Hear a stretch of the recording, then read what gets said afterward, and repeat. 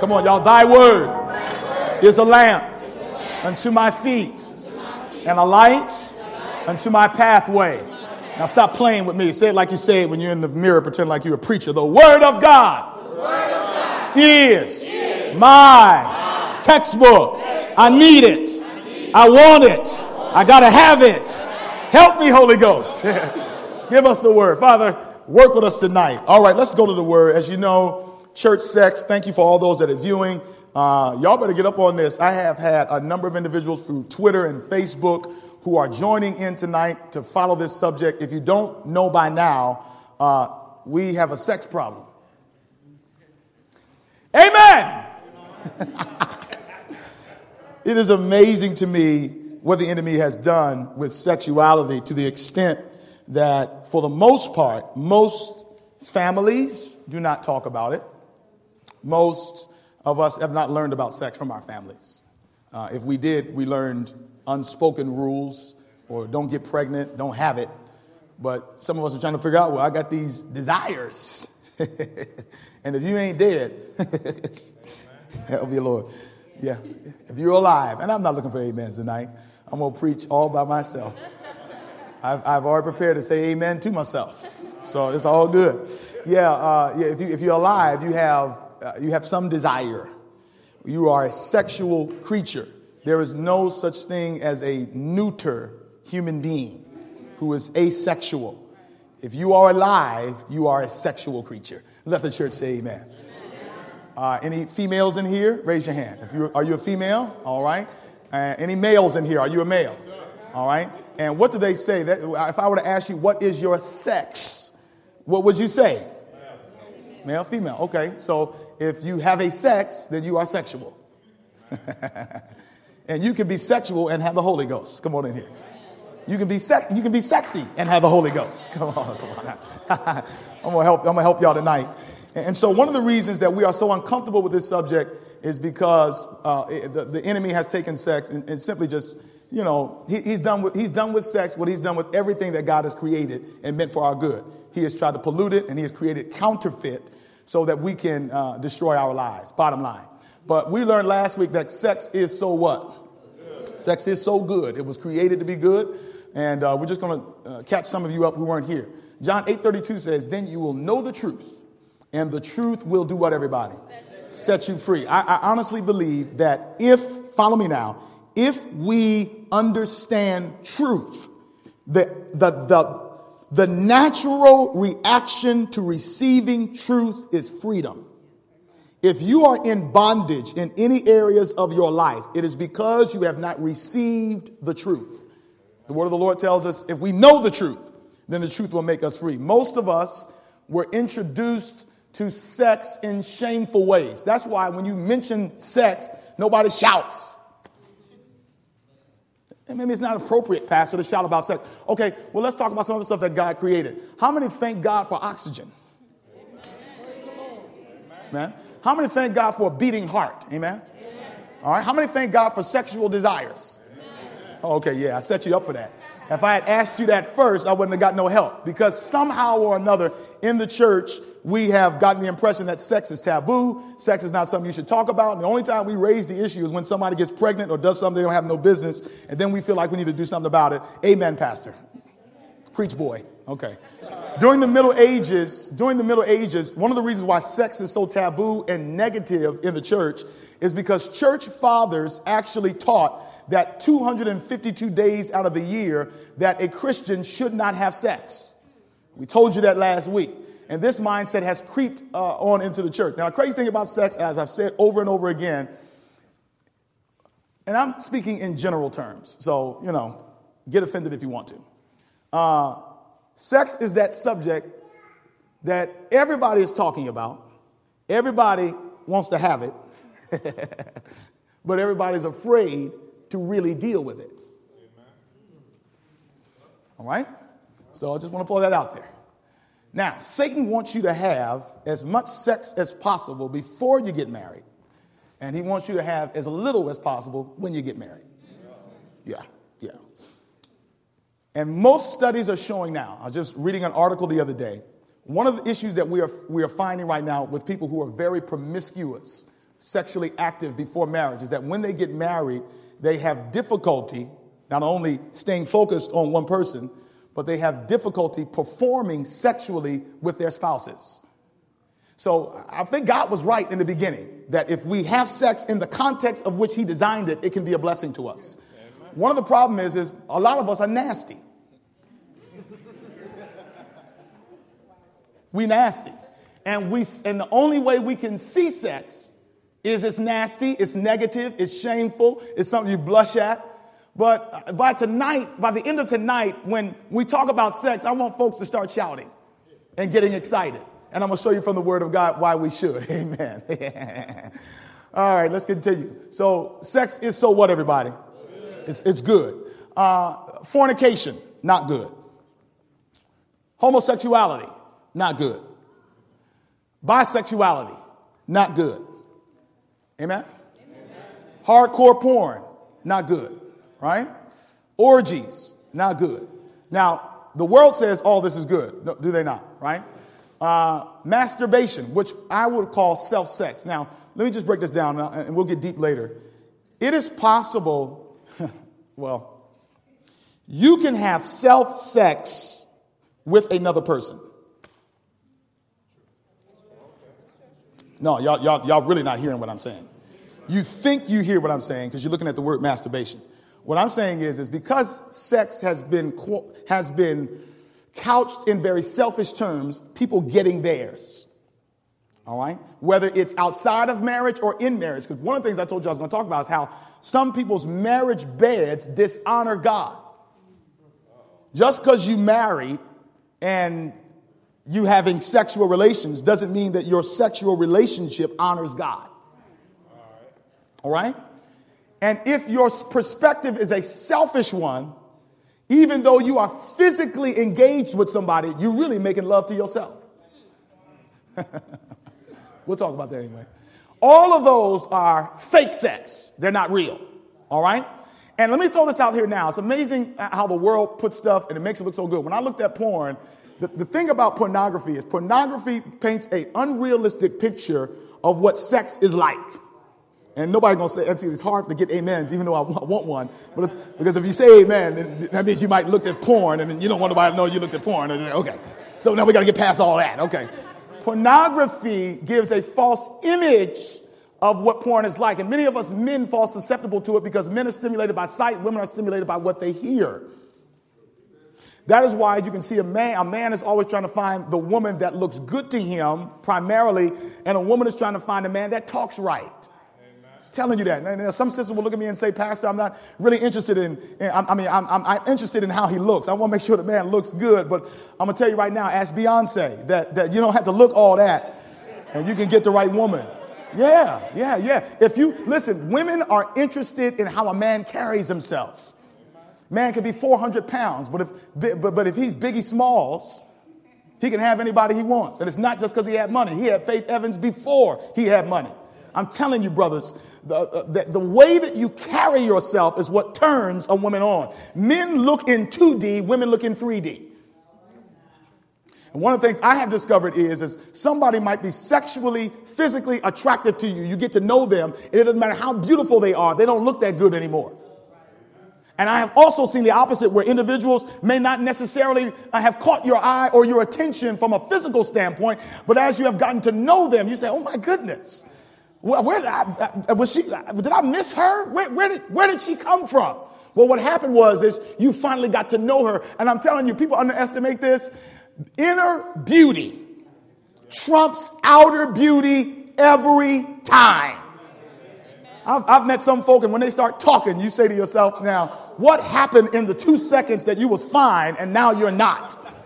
Because character all day. And so when we start talking about sex, we've got to understand that sex is more than what the world teaches in terms of it being a physical thing. Let's keep going. A couple things we need to accept. Sex is good, but there are things in life more important than sex. Let me hear you say amen to that. Yeah. I thought you can feel comfortable saying amen to that. Sex is pleasurable. Believe that. And let me say this to be real. Sex is pleasurable both inside of marriage and outside of marriage. If sex wasn't pleasurable, people wouldn't be doing it. It's amazing how people try to point sin. Oh, sin is awful. Sin is a terrible thing. You shouldn't, don't play with sin. You shouldn't get caught up in sin. Nobody would sin if sin wasn't fun. If it didn't feel good. So let's just be honest here. There's a reason why people are falling in this area. Because it does feel good. It does temporarily make you feel good. But there are consequences to disobeying God's law. Number 3, sex can season our lives, but it can never fully nourish our souls. Understand that. Now, we're about to get heavy in a minute. God created sex and declared it to be good. Who says amen to that?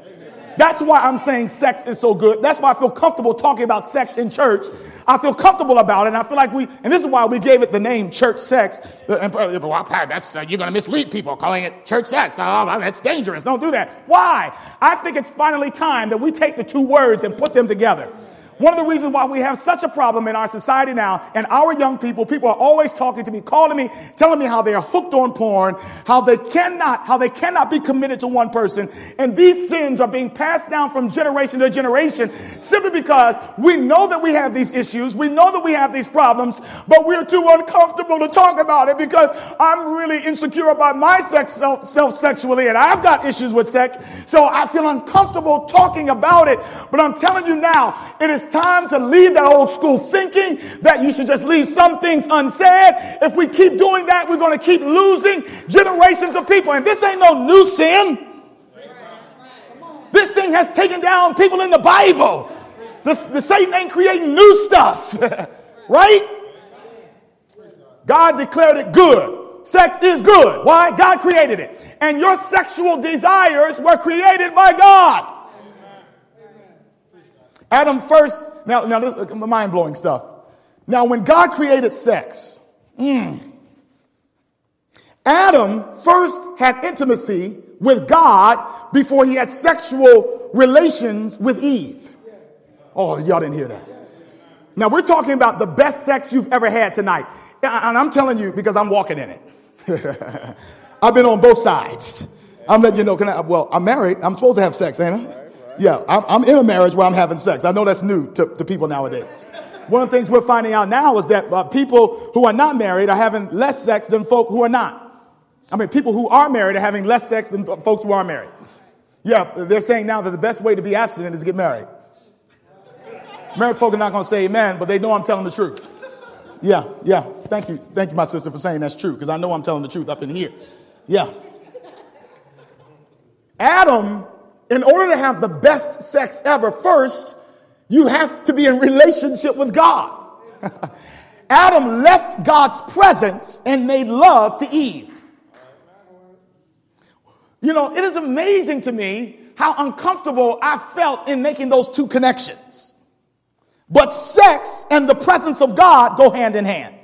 And I'm going to show you in a minute how, I told you before, I had this one brother tell me, I thought he was kind of being too super spiritual. Told my man, every time me and my wife make love, man, we have prayer first. I'm like, like, dude, you have time for that? You know, like, really? I mean, why do you do that? I mean, understand now, I'm beginning to learn the spiritual nature of sex, and it is always at its best when God is in it. Don't think for a minute that when Adam and Eve had sex that God turned away and hid. What do you think God did when Adam and Eve had sex? Please, humor me. Huh? Did he watch? All in favor, who says he watched, raise your hand. Who says he turned? Huh? Who says he looked away? He went and created some planets.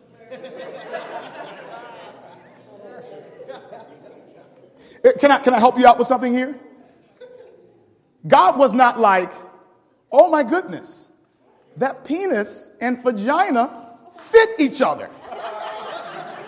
Wow! I didn't know that was going to happen. Understand what happened. I want you to see that God is the author of sexuality.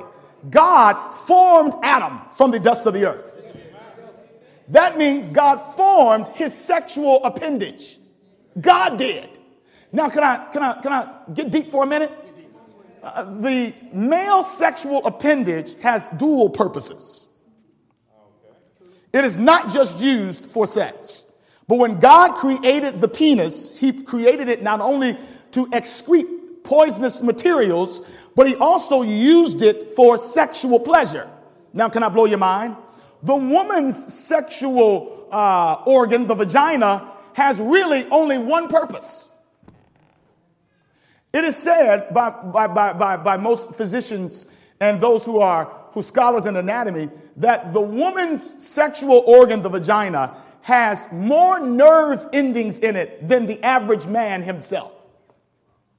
It is designed for one purpose, pleasure. And the devil did not create that. I'm trying to tell you that God was intimately involved in creating them for sex, and God put pleasure into sex for their benefit. So it's all right to like it within the context that God created it. Come on in here, somebody. Now, another thing that you need to understand, marriage is a covenant. Now, watch this now. Every covenant, somebody say every covenant. Every covenant in the Word of God had a sign to show that the covenant was real. Now, can I help you out for a minute? What was the sign? What the covenant that there would be no flood, right? What was the sign of a covenant? A rainbow. When Abraham made a covenant that he would be a father of many nations, that was the covenant. What was the sign of the covenant? Circumcision. When one becomes a Christian, what is the sign that they are a Christian? Baptism. When one is married, what is the sign of the covenant that you are married? When you have sex. So watch this now. Within covenant, every time there's covenant, covenant simply says that I am calling God to witness my commitment. So when Abraham would circumcise his sons, he was saying, come look and see my commitment. When one is baptized, it is a public expression, come on, y'all know this, of an inward change. When you get baptized, it doesn't mean that you get changed in the water. You've already been changed. You're simply getting baptized to show everybody else and to tell God in the name of the Father, in the name of the Son, in the name of the Holy, come see, bring your presence down here and see that I'm different now. When a husband and wife have sex, they are honoring the covenant of their marriage relationship. And sex is saying, God, come down here. Help us please one another. Oh, y'all not hearing me in here. That is why it is impossible. You can experience pleasure in sex outside of marriage, but you cannot experience the power of real sex that God intended unless you are in a godly marriage. The most important person in sex is God. The most important sexual organ is between your ears and not your legs. Good sex is not about performance. It's about the presence of God. We have not heard this before. Oh, the world says that you are good in bed if you can last a long time, if you can have multiple partners, if you look good, if you can please your man. But in the spiritual realm, people are having good sex when, number one, they are in God's presence and they have the Spirit of God in them. And when the Spirit of God is in them, then God can bless what they are doing. And I believe that anything that God created, when it is done within the confines of God's appropriate plan, that God wants to bless it. Yes. Now, we want God to bless our money, but we don't want God to come in our bedrooms. We want him to come in the hospital rooms to heal bodies, but he can't come in your bedroom. This is one of the reasons, and this is just an aside, and we're going to talk about porn next week, why I counsel couples do not bring help into your bedroom. We'll talk about that later. The best sex ever. Let's keep going. This is from your girl. She says, marriage in a majority of cases is a most galling yoke. There are thousands that are mated but not matched.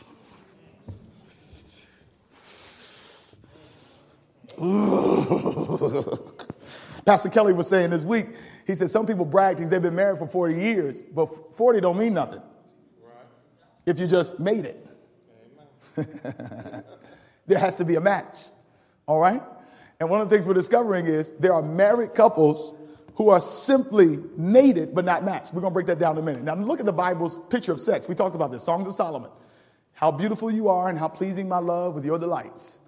Your stature is like that of a palm and your breasts like clusters of fruit. And your boy Solomon said, I'm going to climb the palm tree and I'm going to take hold of its fruit. And then he says what the fruit is. He said, may your breasts be like clusters of grapes on the vine. The fragrance, amen, preach, preacher, the fragrance of your breath, like apples, and your mouth like the best of wine. And then she responded to him and said, may the wine go straight to my beloved. Praise God. And let it go there only. Amen. Yeah. Flowing gently over lips and teeth. Verse 10, I belong to my beloved, and his desire is for me. Come, my beloved, she says. Let us go to the countryside. Let us spend the night in the villages. Let us go early to the vineyards to see if the vines have budded, if their blossoms have opened. How many of y'all know they ain't talking about a garden? And if the pomegranates are in bloom, there I will give you my love. Notice what Proverbs 5 says. Proverbs, and we're just showing you how the Bible, God's expectation for the marriage bed is for it to be a pleasurable blessing experience to the couples. The Bible says in Proverbs 5, may your fountain be blessed, and may you rejoice in the wife of your youth. Now, this is one of the problems that men are having. One of the reasons why men are having such a hard time in their sexual relationships is because so many of you have been so active before, it's hard to make love to your wife without thinking about your past. There is a thing psychologists are calling imprinting. You ever heard of what an imprint is?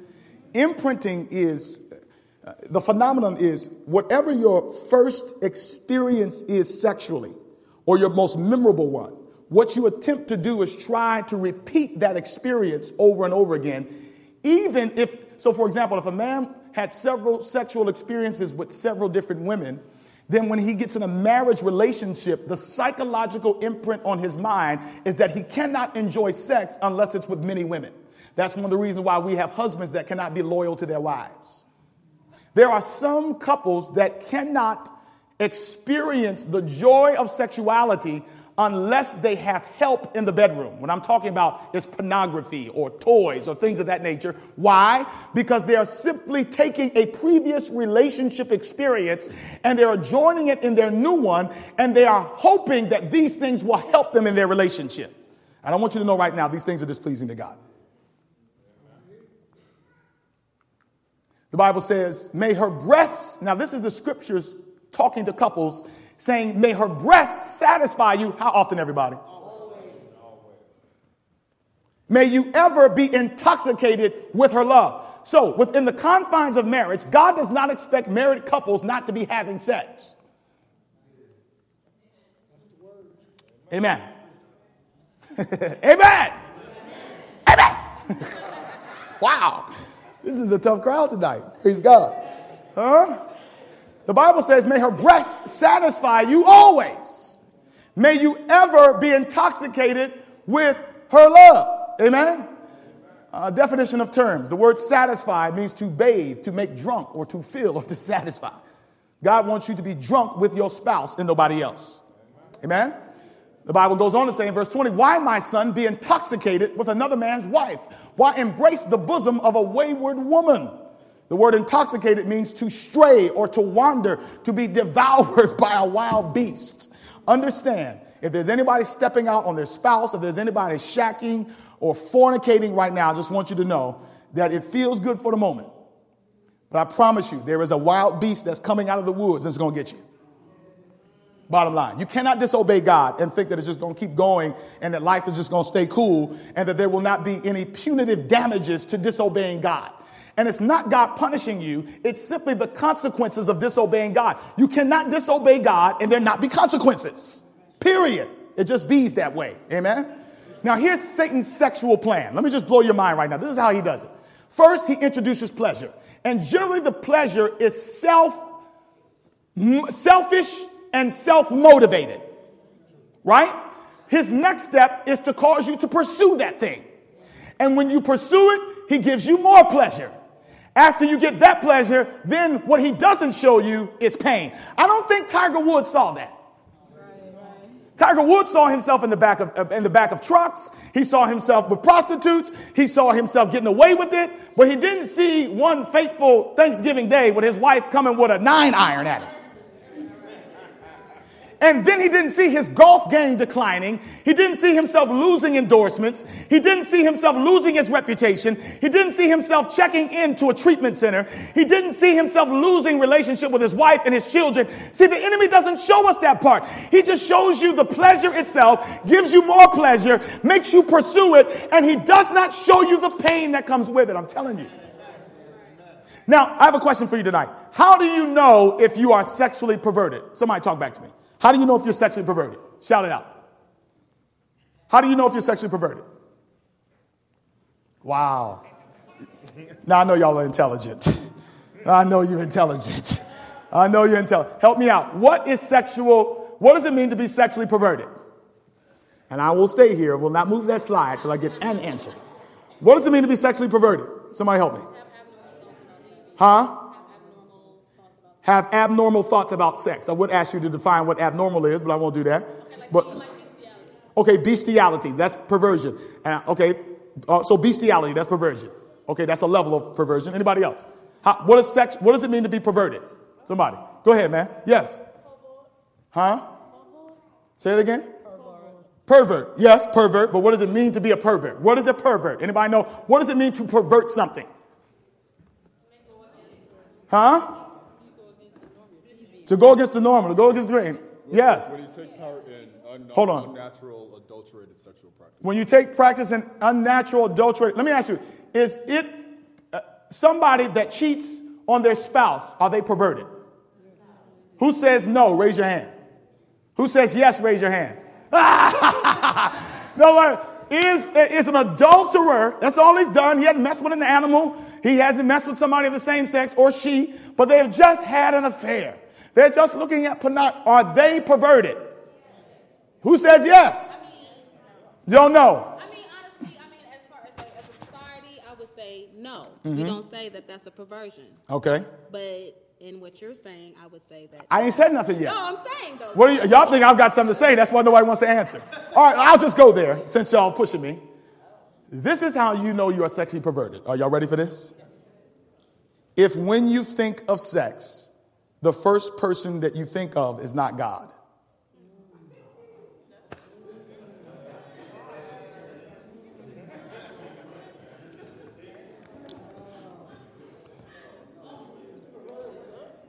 You know, let me tell you why this is hard for us. Can I tell you why this is hard for us to? And I'm going to show you from Scripture.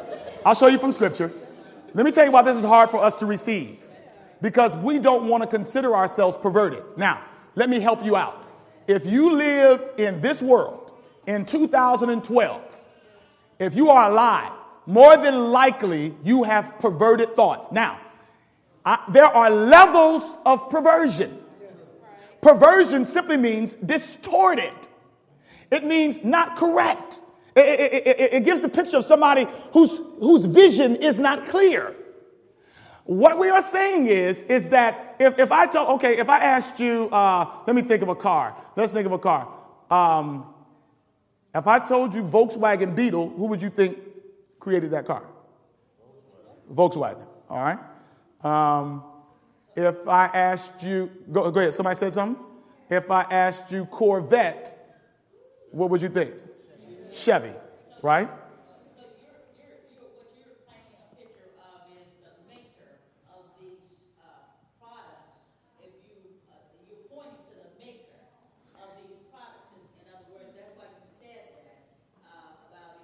Let me ask you this, Claire. When you come to church, do you think about God? Shouldn't you? Should be a connection, right? I mean, it shouldn't really just, some of us think, when we think church, we think pastor, we think music, and I'm saying that's a perverted view of church.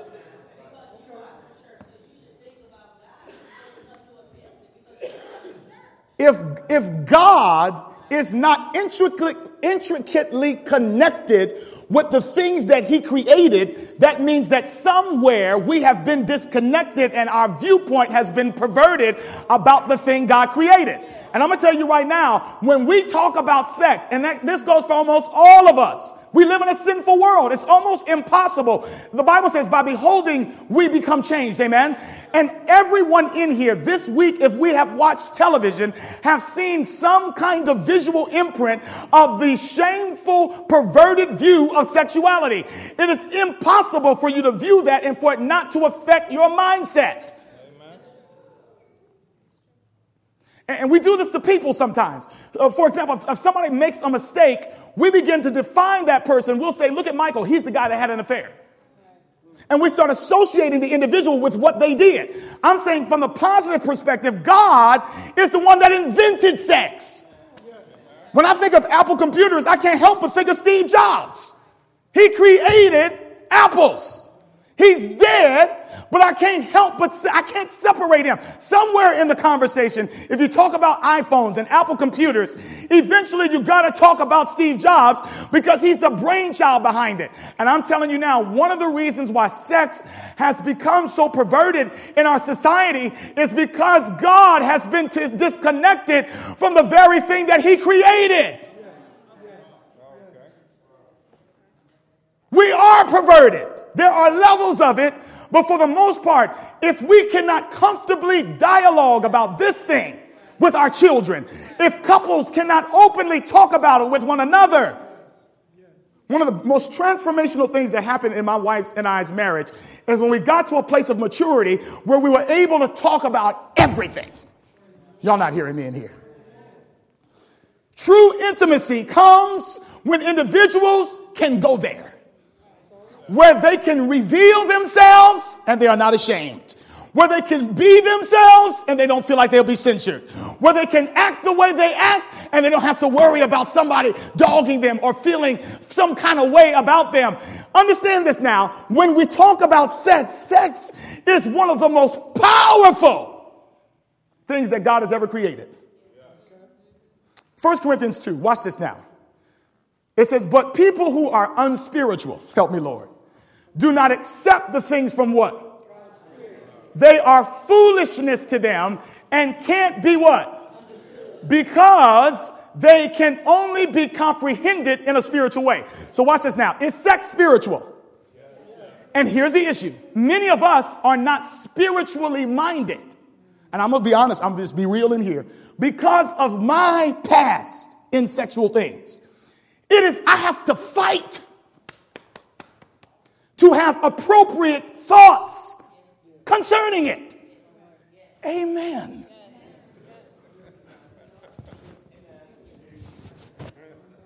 It is difficult to have a negative, if your first impression about me was negative. Let's say the first time we met, I smacked you in the face. I could get baptized 7 times. I could be filled with the Holy Spirit. But until I come to you and we work that thing out, how many know? Even when you work it out, you're going to say, this dude smacked me. Come on, say amen. You're going to remember that thing. This is what has happened with sexuality. The enemy has spiritually slapped us and he has jarred our thinking so that when the idea of sex comes, it brings up negative and shameful emotions in our hearts, especially considering the fact that so many of us have been abused sexually. The spiritual nature of sex. Let's look at this and we'll get ready to close. Now, watch this. God breathed into the human soul. Now, I'm going to tell you, this part right here, I even felt uncomfortable. And I have avoided this subject for a little while because my mind was so perverted that I had a hard time seeing this. Let me help you out. God breathed into the human soul a profound desire for union with him. What with him, y'all? Can you just hang for a second? Then he equipped us with the vocabulary to talk about it when he gave us the model of marriage. He said, y'all watch this. Therefore, a man shall leave his father and be what? To his, and they shall become what? All right, you got that right. They'll become one flesh. The union of marriage was to serve as an example that would give us a mental template for understanding spiritual union. Okay, let me break this down. Your God, not me, not a psychologist, not a sex therapist, but the only sexual manual that I trust, the Bible. When God talks about sex, well, let me rephrase it. When God talks about our relationship with him, he uses sexual terms. Amen. Now, I want some honest folk in here tonight. That statement that I just made, if you're honest, how many of you that makes you a little uncomfortable? Raise your hand. Okay. It makes me feel uncomfortable. That God would use sex to compare that to our relationship with him. If you are unspiritual, you'll almost think that's perverted. Right? Let me show you. Now, Ecclesiastes 3 says, watch this. It says, he has, read that everybody, he has also set what? Eternity. Did y'all see that? Eternity where? Understand this. There is a place in your heart that only God can fill. The Bible says it is the size of eternity. You know, the Bible actually says that the heavens and the earth and the universe cannot contain God, but you can. Did y'all just hear what I said? God cannot be contained by the solar system, by the universe. But the Bible says Christ in us, the hope of glory. That God, Lord have mercy, can literally take the fullness of who he is and he can put it in our heart. Now let me show you right now. One of the reasons why this generation craves sex so bad is because they really crave God, but they are using sex to fulfill only a place that God can. Amen. Please stay with me tonight. Let's get a little further. He said, therefore, a man, read y'all, to his wife, and they shall become what? Now, the union of marriage was to serve as an example that would give us a mental template for understanding spiritual union. Now, why does a young man and a woman choose to get married? Is it for romance? Well, a couple can enjoy romance without courtship or without getting married. Isn't that right? They can have love. Right? But you can do that without getting married. You can love your neighbor. Come on, say amen. You can love your sister. You can love your mama. Why do people get married? Is it because they want intimacy? You can have intimacy with God. You can have, and when we talk about intimacy, we're not talking about sex. We're talking about closeness. Friendship. Do you have to get married to have friendship? Companionship. Do you have to get married to have companionship? Communication. Do you have to be married to communicate with people? Fellowship. Now, what's the point that he's making? All those things and still not get married. People can have all those things and still not get married. You can have romance, even within the confines of God's will. I know of Christian couples that have not gotten married, that have dated, that have not crossed the line in sex, and they have simply carried an appropriate relationship, a romantic relationship, and they have not crossed the line. You can have all those things, companionship, not be lonely, communication, and never get married. The point I'm making is why is it that people get married then? I don't want to marry Akil. That's my boy. I don't want to marry him, though. I want to be cool with him. I like that me and this dude are getting close. We're watching football on Sundays. We're hanging out. We're getting in the Word together. But I don't want to go to the next step with him. I'm about to shake y'all up with something right here. I'm going to tell you right now why it is that people want to get married. People don't want to get married just so they can have friends. Or they don't. Now, there are some who get married for all the wrong reasons.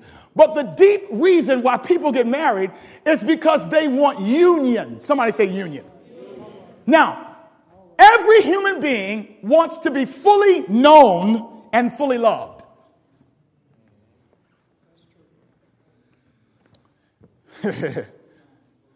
Please don't misunderstand what I'm about to say.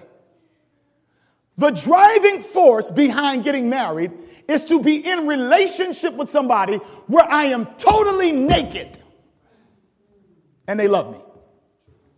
Physically, spiritually, emotionally, everybody desires to be with somebody. Oh, come on in here now. And it's amazing to me. People say, I don't want to be with nobody. Well, Paul does say there's some of you who have the gift, who don't want to get married. But the most of us want to be in a relationship with somebody who will hold us.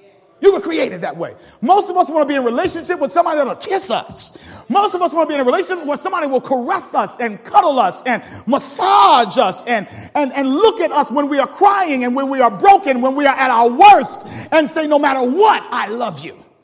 It's deeper than sex. It's union, but you cannot have union without sex. Now, for example, if a couple got married and they never had sex, guess what? They can never be one flesh. Oh, y'all didn't hear what I said. Did you hear what I said? Sex makes you one flesh.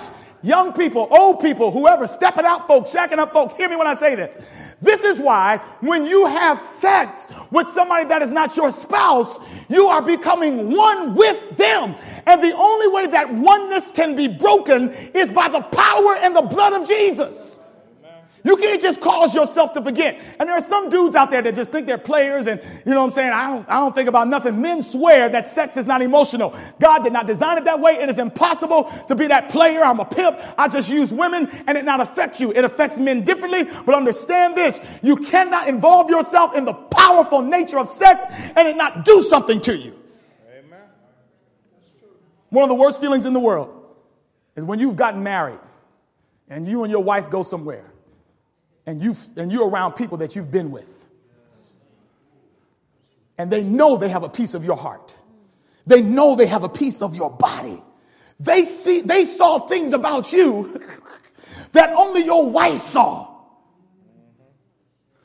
Let's go a little further. 1 Corinthians 6. Watch this. Now I'm going to show you from the scriptures. The Bible says there's more to sex than mere skin on skin. This is the Message Bible. Sex is as much spiritual mystery as a physical fact. As written in the scriptures, the two become one. Since we want to become spiritually one with the master, we must not pursue the kind of sex that avoids commitment and intimacy, leaving us more lonely than ever. Let me just throw this out here. That's why, brothers, your wife, and you don't have to say amen here because I know this is a sensitive area. Some of us were in sexually active relationships with women a whole lot before we were married. And let's say it's the same woman. Say you were living with her, you were having sex with her, and the sex was just coming. I mean, you were just having it on a regular. I mean, it wasn't nothing. It was on a platter. You just had it anytime you want. But as soon as you got married,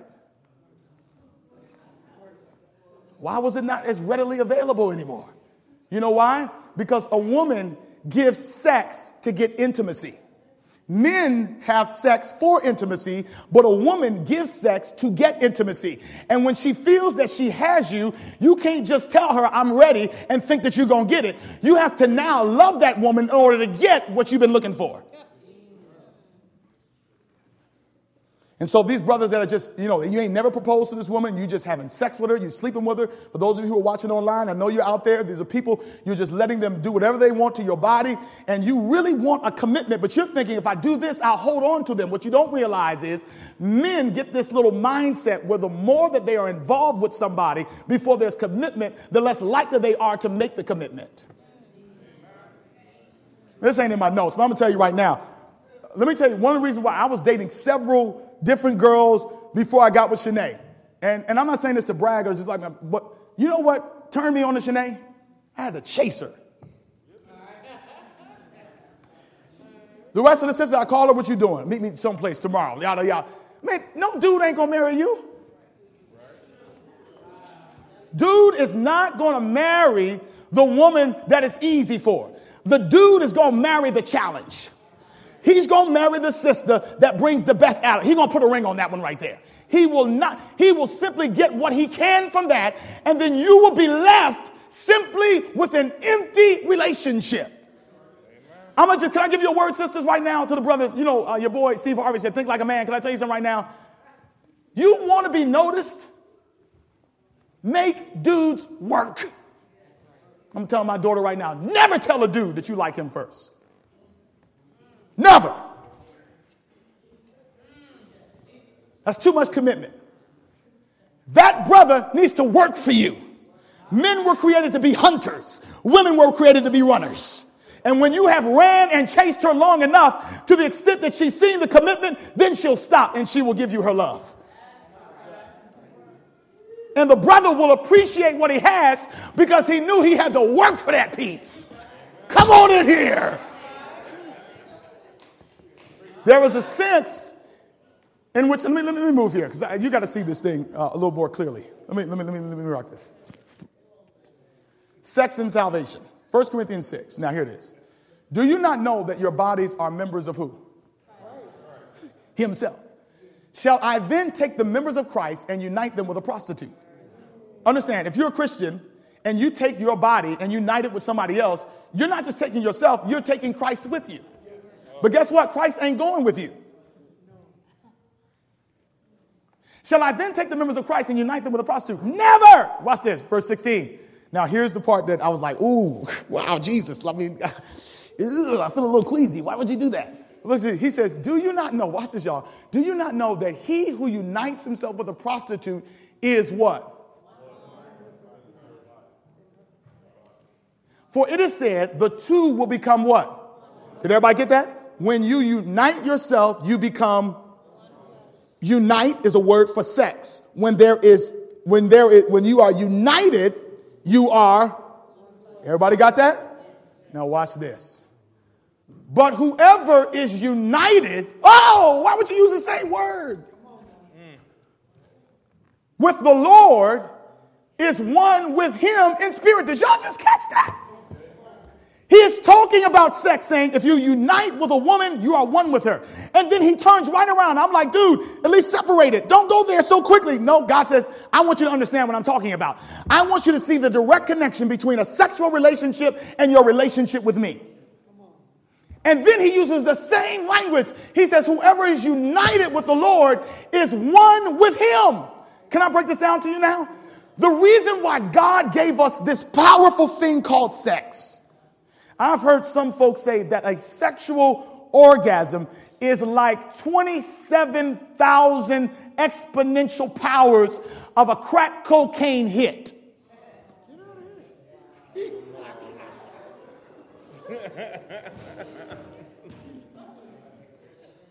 Let me go a little further because I want to show you a text. Watch this now.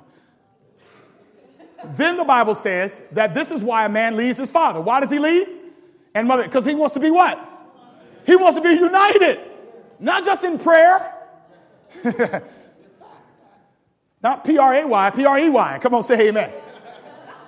And united, that word united is the word yada, which means to know sexually his wife. And then when they know each other sexually, they become what? No, we ain't said nothing yet. Now watch this. John 17. You got to write this down. The next time somebody asks you, you can be a scholar. The Bible says, now this is eternal life, Carl. Watch this. This is what? He's about to give us a definition for eternal life. Isn't that what we're living for? Amen. How many are living for eternal life? That's it. I don't think there's anything else more important than eternal life. He's about to tell us what eternal life is. He says, now this is eternal life, that they know you. That they do what? The only true God and Jesus Christ, whom you have what? Can I tell you what that word know means? Know is the same word in the Hebrew as united. The word know is the Hebrew word yada. Somebody say yada. The word yada means to know sexually. Y'all missed it. What is God doing? God is using sex to describe the feeling and the connectedness of what it's like to be in relationship with him. When we have sex, it is to remind us, Lord have mercy, of how good it is to be in Jesus. That's what I'm telling you. If you think of sex and you don't think of God, you're perverted. Because as we study the scriptures, when God uses sex, he always uses sex to describe our relationship with him. I don't think God made a mistake on this. He's saying, look, y'all, when you are in a marriage relationship, he says, I'm not just a God that just tells you do this, do that. I want you to experience euphoria.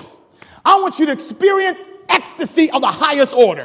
When you are in a marriage bed relationship and that thing gets good, when two people are trying to please the other, it is a supernatural explosion that happens that ought to open your mouth and you ought to say, thank you, Jesus.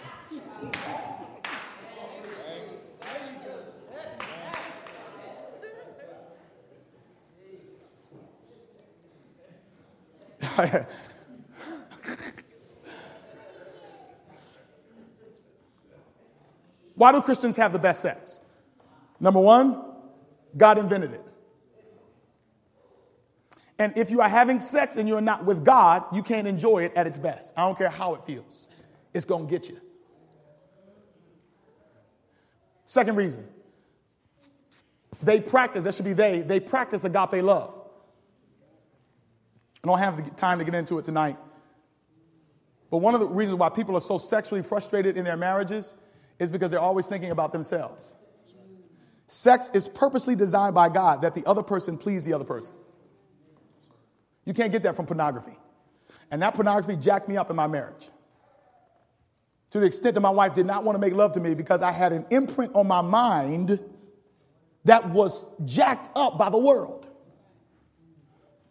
There's this one book out called Sex Starts in the Kitchen, married folk. And for those of you getting married, and by the way, let me just throw this out here now. Whatever you do now, young people, you are simply preparing an imprint for your children. If you're freaky right now, think about your children that you're going to have one day. Because whatever's in you, Lord have mercy.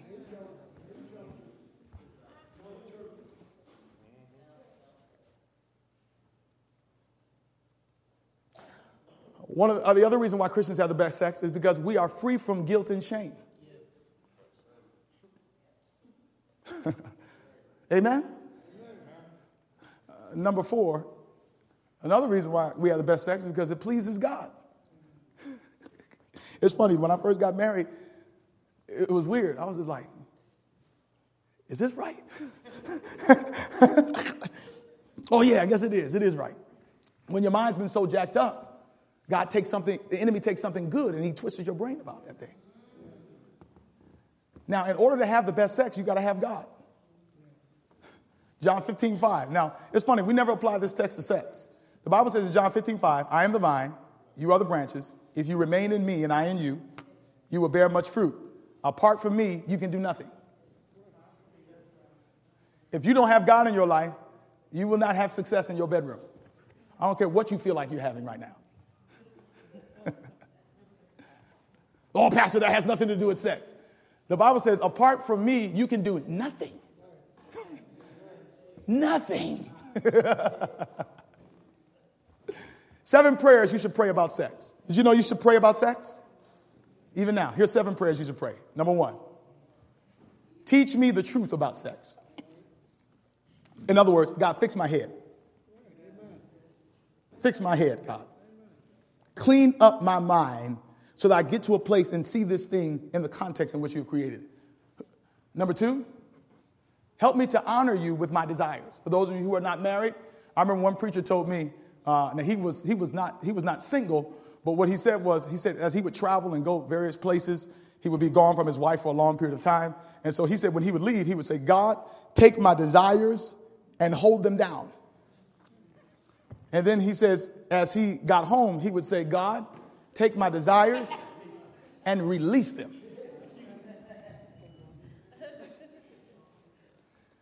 God is able to keep your desires in the appropriate place that they belong. I was telling somebody the other day who came to me and said, Pastor, I'm struggling with pornography. I can't seem to shake this thing. And I asked him, I said, well, do you have a job? He said, no, I'm just at home all day. I said, there you go right there. There you go. You made the first step. You came and you talked to me because you do need that accountability. But I'm going to tell you right now, one of the reasons why people get in trouble with regards to sex is because they have too much time alone. And idle time is a devil's workshop.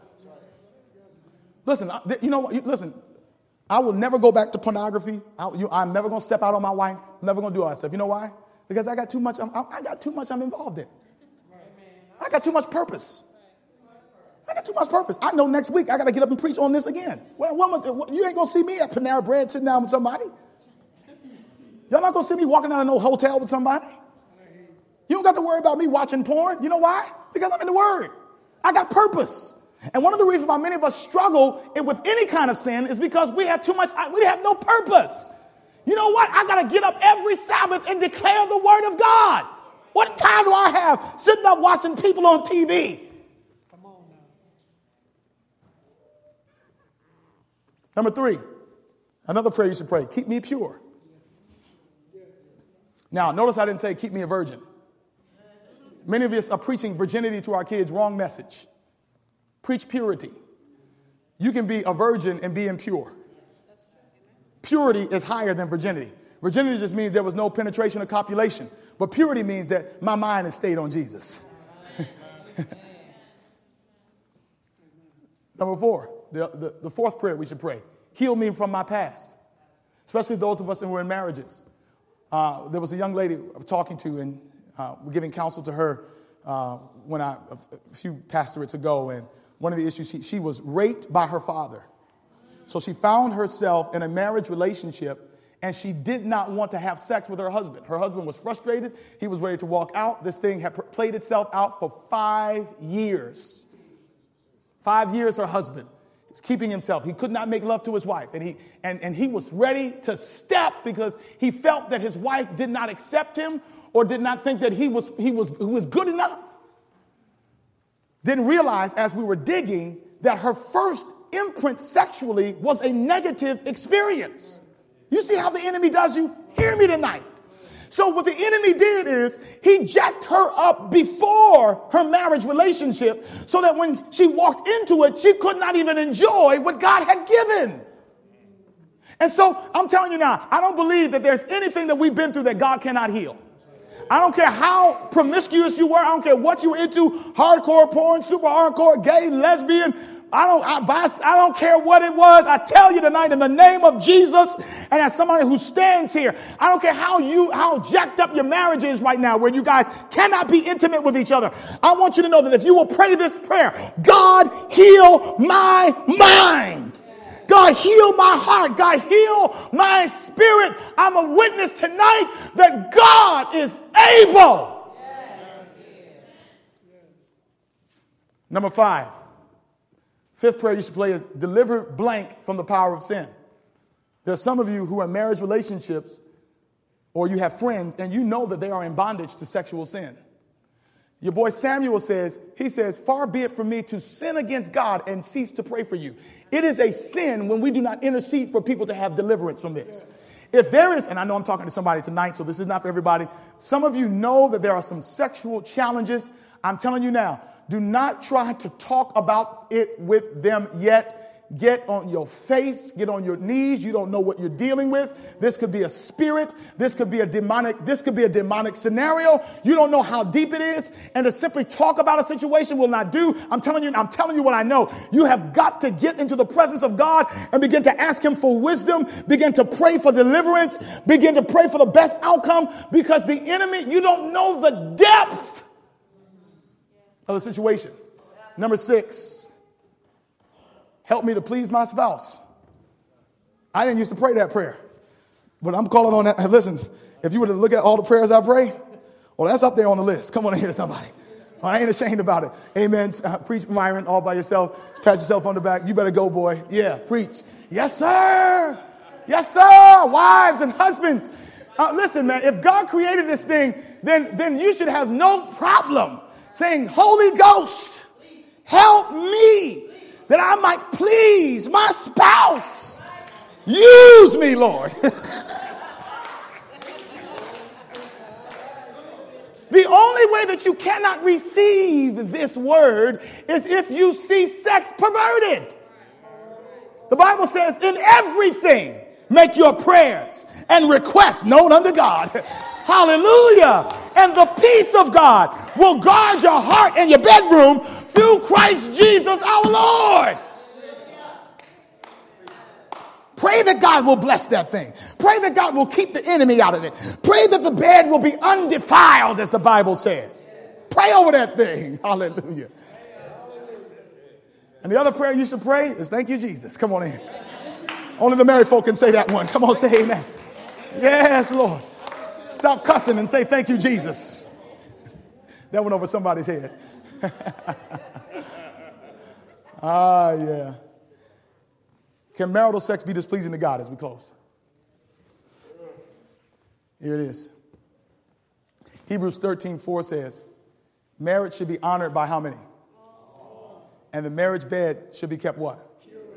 For God will judge the adulterer and the sexually immoral. 1 Corinthians 7 in here. It says, now for the matters you wrote about, it is good for a man not to have sexual relations with a woman. Paul said this. He says, but since sexual immorality is occurring, how many know it's happening? He says, each man should have sexual relations with his own wife, and each woman with her own husband. That was a command from the Lord.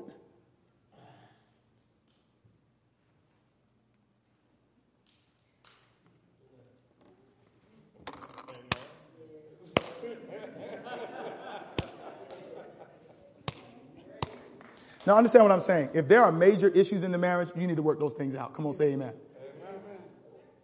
But notice what Paul says, verse 3. He says, the husband should fulfill his marital duty to his wife, and likewise the wife to her. The wife does not have authority over her own body. But, amen. But yields it to her husband. In the same way, the husband does not have authority over his own body, but yields it to his wife. Do not deprive each other, except perhaps, even he put perhaps in there too, by mutual consent and for a time, so that you may devote yourselves to prayer. So if you're not having sex, you ought to be really holy. You ought to be praying like you're crazy. The Bible says married couples, it says, look, man, you should be devoting yourself. If you're not doing it for a little while, you go ahead and pray, but make sure you come back to that which I have created to be a blessing. Well, look what he gives the reason why. So that you may devote yourselves to prayer, then come together again, so that Satan will not tempt you because of your lack of self-control. Now, there are a number of reasons why people are not having sex. The main reason why is that there is not spiritual and emotional intimacy. There's some brothers, I'm going to end right there. Look, man. You were a player back in the day. I give you that. All right, you was a man. Bro, you can't take that kind of mindset in your marriage. Amen. That's true. Your wife sleeps. She had a long day. The house is a mess. You ain't done nothing. You ain't spoke to her. And then you got the nerve to be elbowing her at 2 a.m. talking about what's up. You know, really? You haven't spoken to her. You haven't been the priest of your home. You have not ministered to her needs. You have not spent time with your children. And you looking for something slam bam, thank you, ma'am? Sisters, on the other hand, how many know there are two hands, amen? See, men are from Mars, women are from Venus. Y'all know that, right? Men have sex to experience intimacy. Women must have intimacy in order to have sex. But can I throw something out here to you? Remember, God uses sex to show our relationship to him. And God is constantly doing for us so that we are blessed. In order for there to be the best sex ever, both individuals need to put themselves aside and do whatever is necessary to please the other. Amen. Within the confines of the Word of God.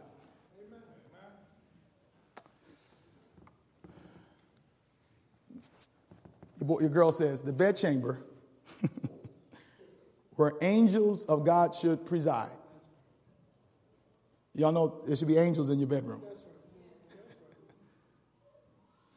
Is made unholy by unholy practices. And because shameful animalism rules, bodies are corrupted. Loathsome practices lead to loathsome diseases. That which God has given as a blessing is made a curse. Neither the husband nor the wife should attempt to exercise over the other an arbitrary control. Do not try to compel each other to yield to your wishes. You cannot do this and retain each other's love.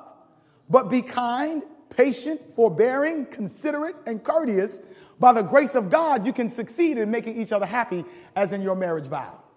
You promised to do this. The marriage relation, talking about sex, she says, last statement, is what? But in this degenerate age, it covers vileness of every description. It is abused and has become a crime which now constitutes one of the signs of the last days. Even as marriages managed as they were previous to the flood were then a crime, when the sacred nature and the claims of marriage are understood, it will even now be approved of heaven. And the result will be happiness to both parties, and God will be glorified. 2 appeals I want to make tonight. Play a little something for me, Willie. Falling in love with Jesus. I'm not going to ask for you to stand. I'm not going to ask for you to come forward. But I'm just going to ask you to reverently bow your head right where you are. There's some of you right now who have had shameful and negative experiences that have left you lonely, hurt, feeling guilty. Your mind has been corrupted and perverted. And God is the last thing that you think about when it comes to sex. It could have been what somebody did to you. It could have been mistakes that you had made. It could have been multiple relationships, pornography. It could be just the fact that there is a brokenness in your relationship with God. There's a brokenness in your marriage. And every time the issue is raised, it brings negative feelings. But I want you to know, God just doesn't want to heal the bedroom. He wants to heal you. He doesn't want the blessings that he has given to become corrupted, as the prophet said in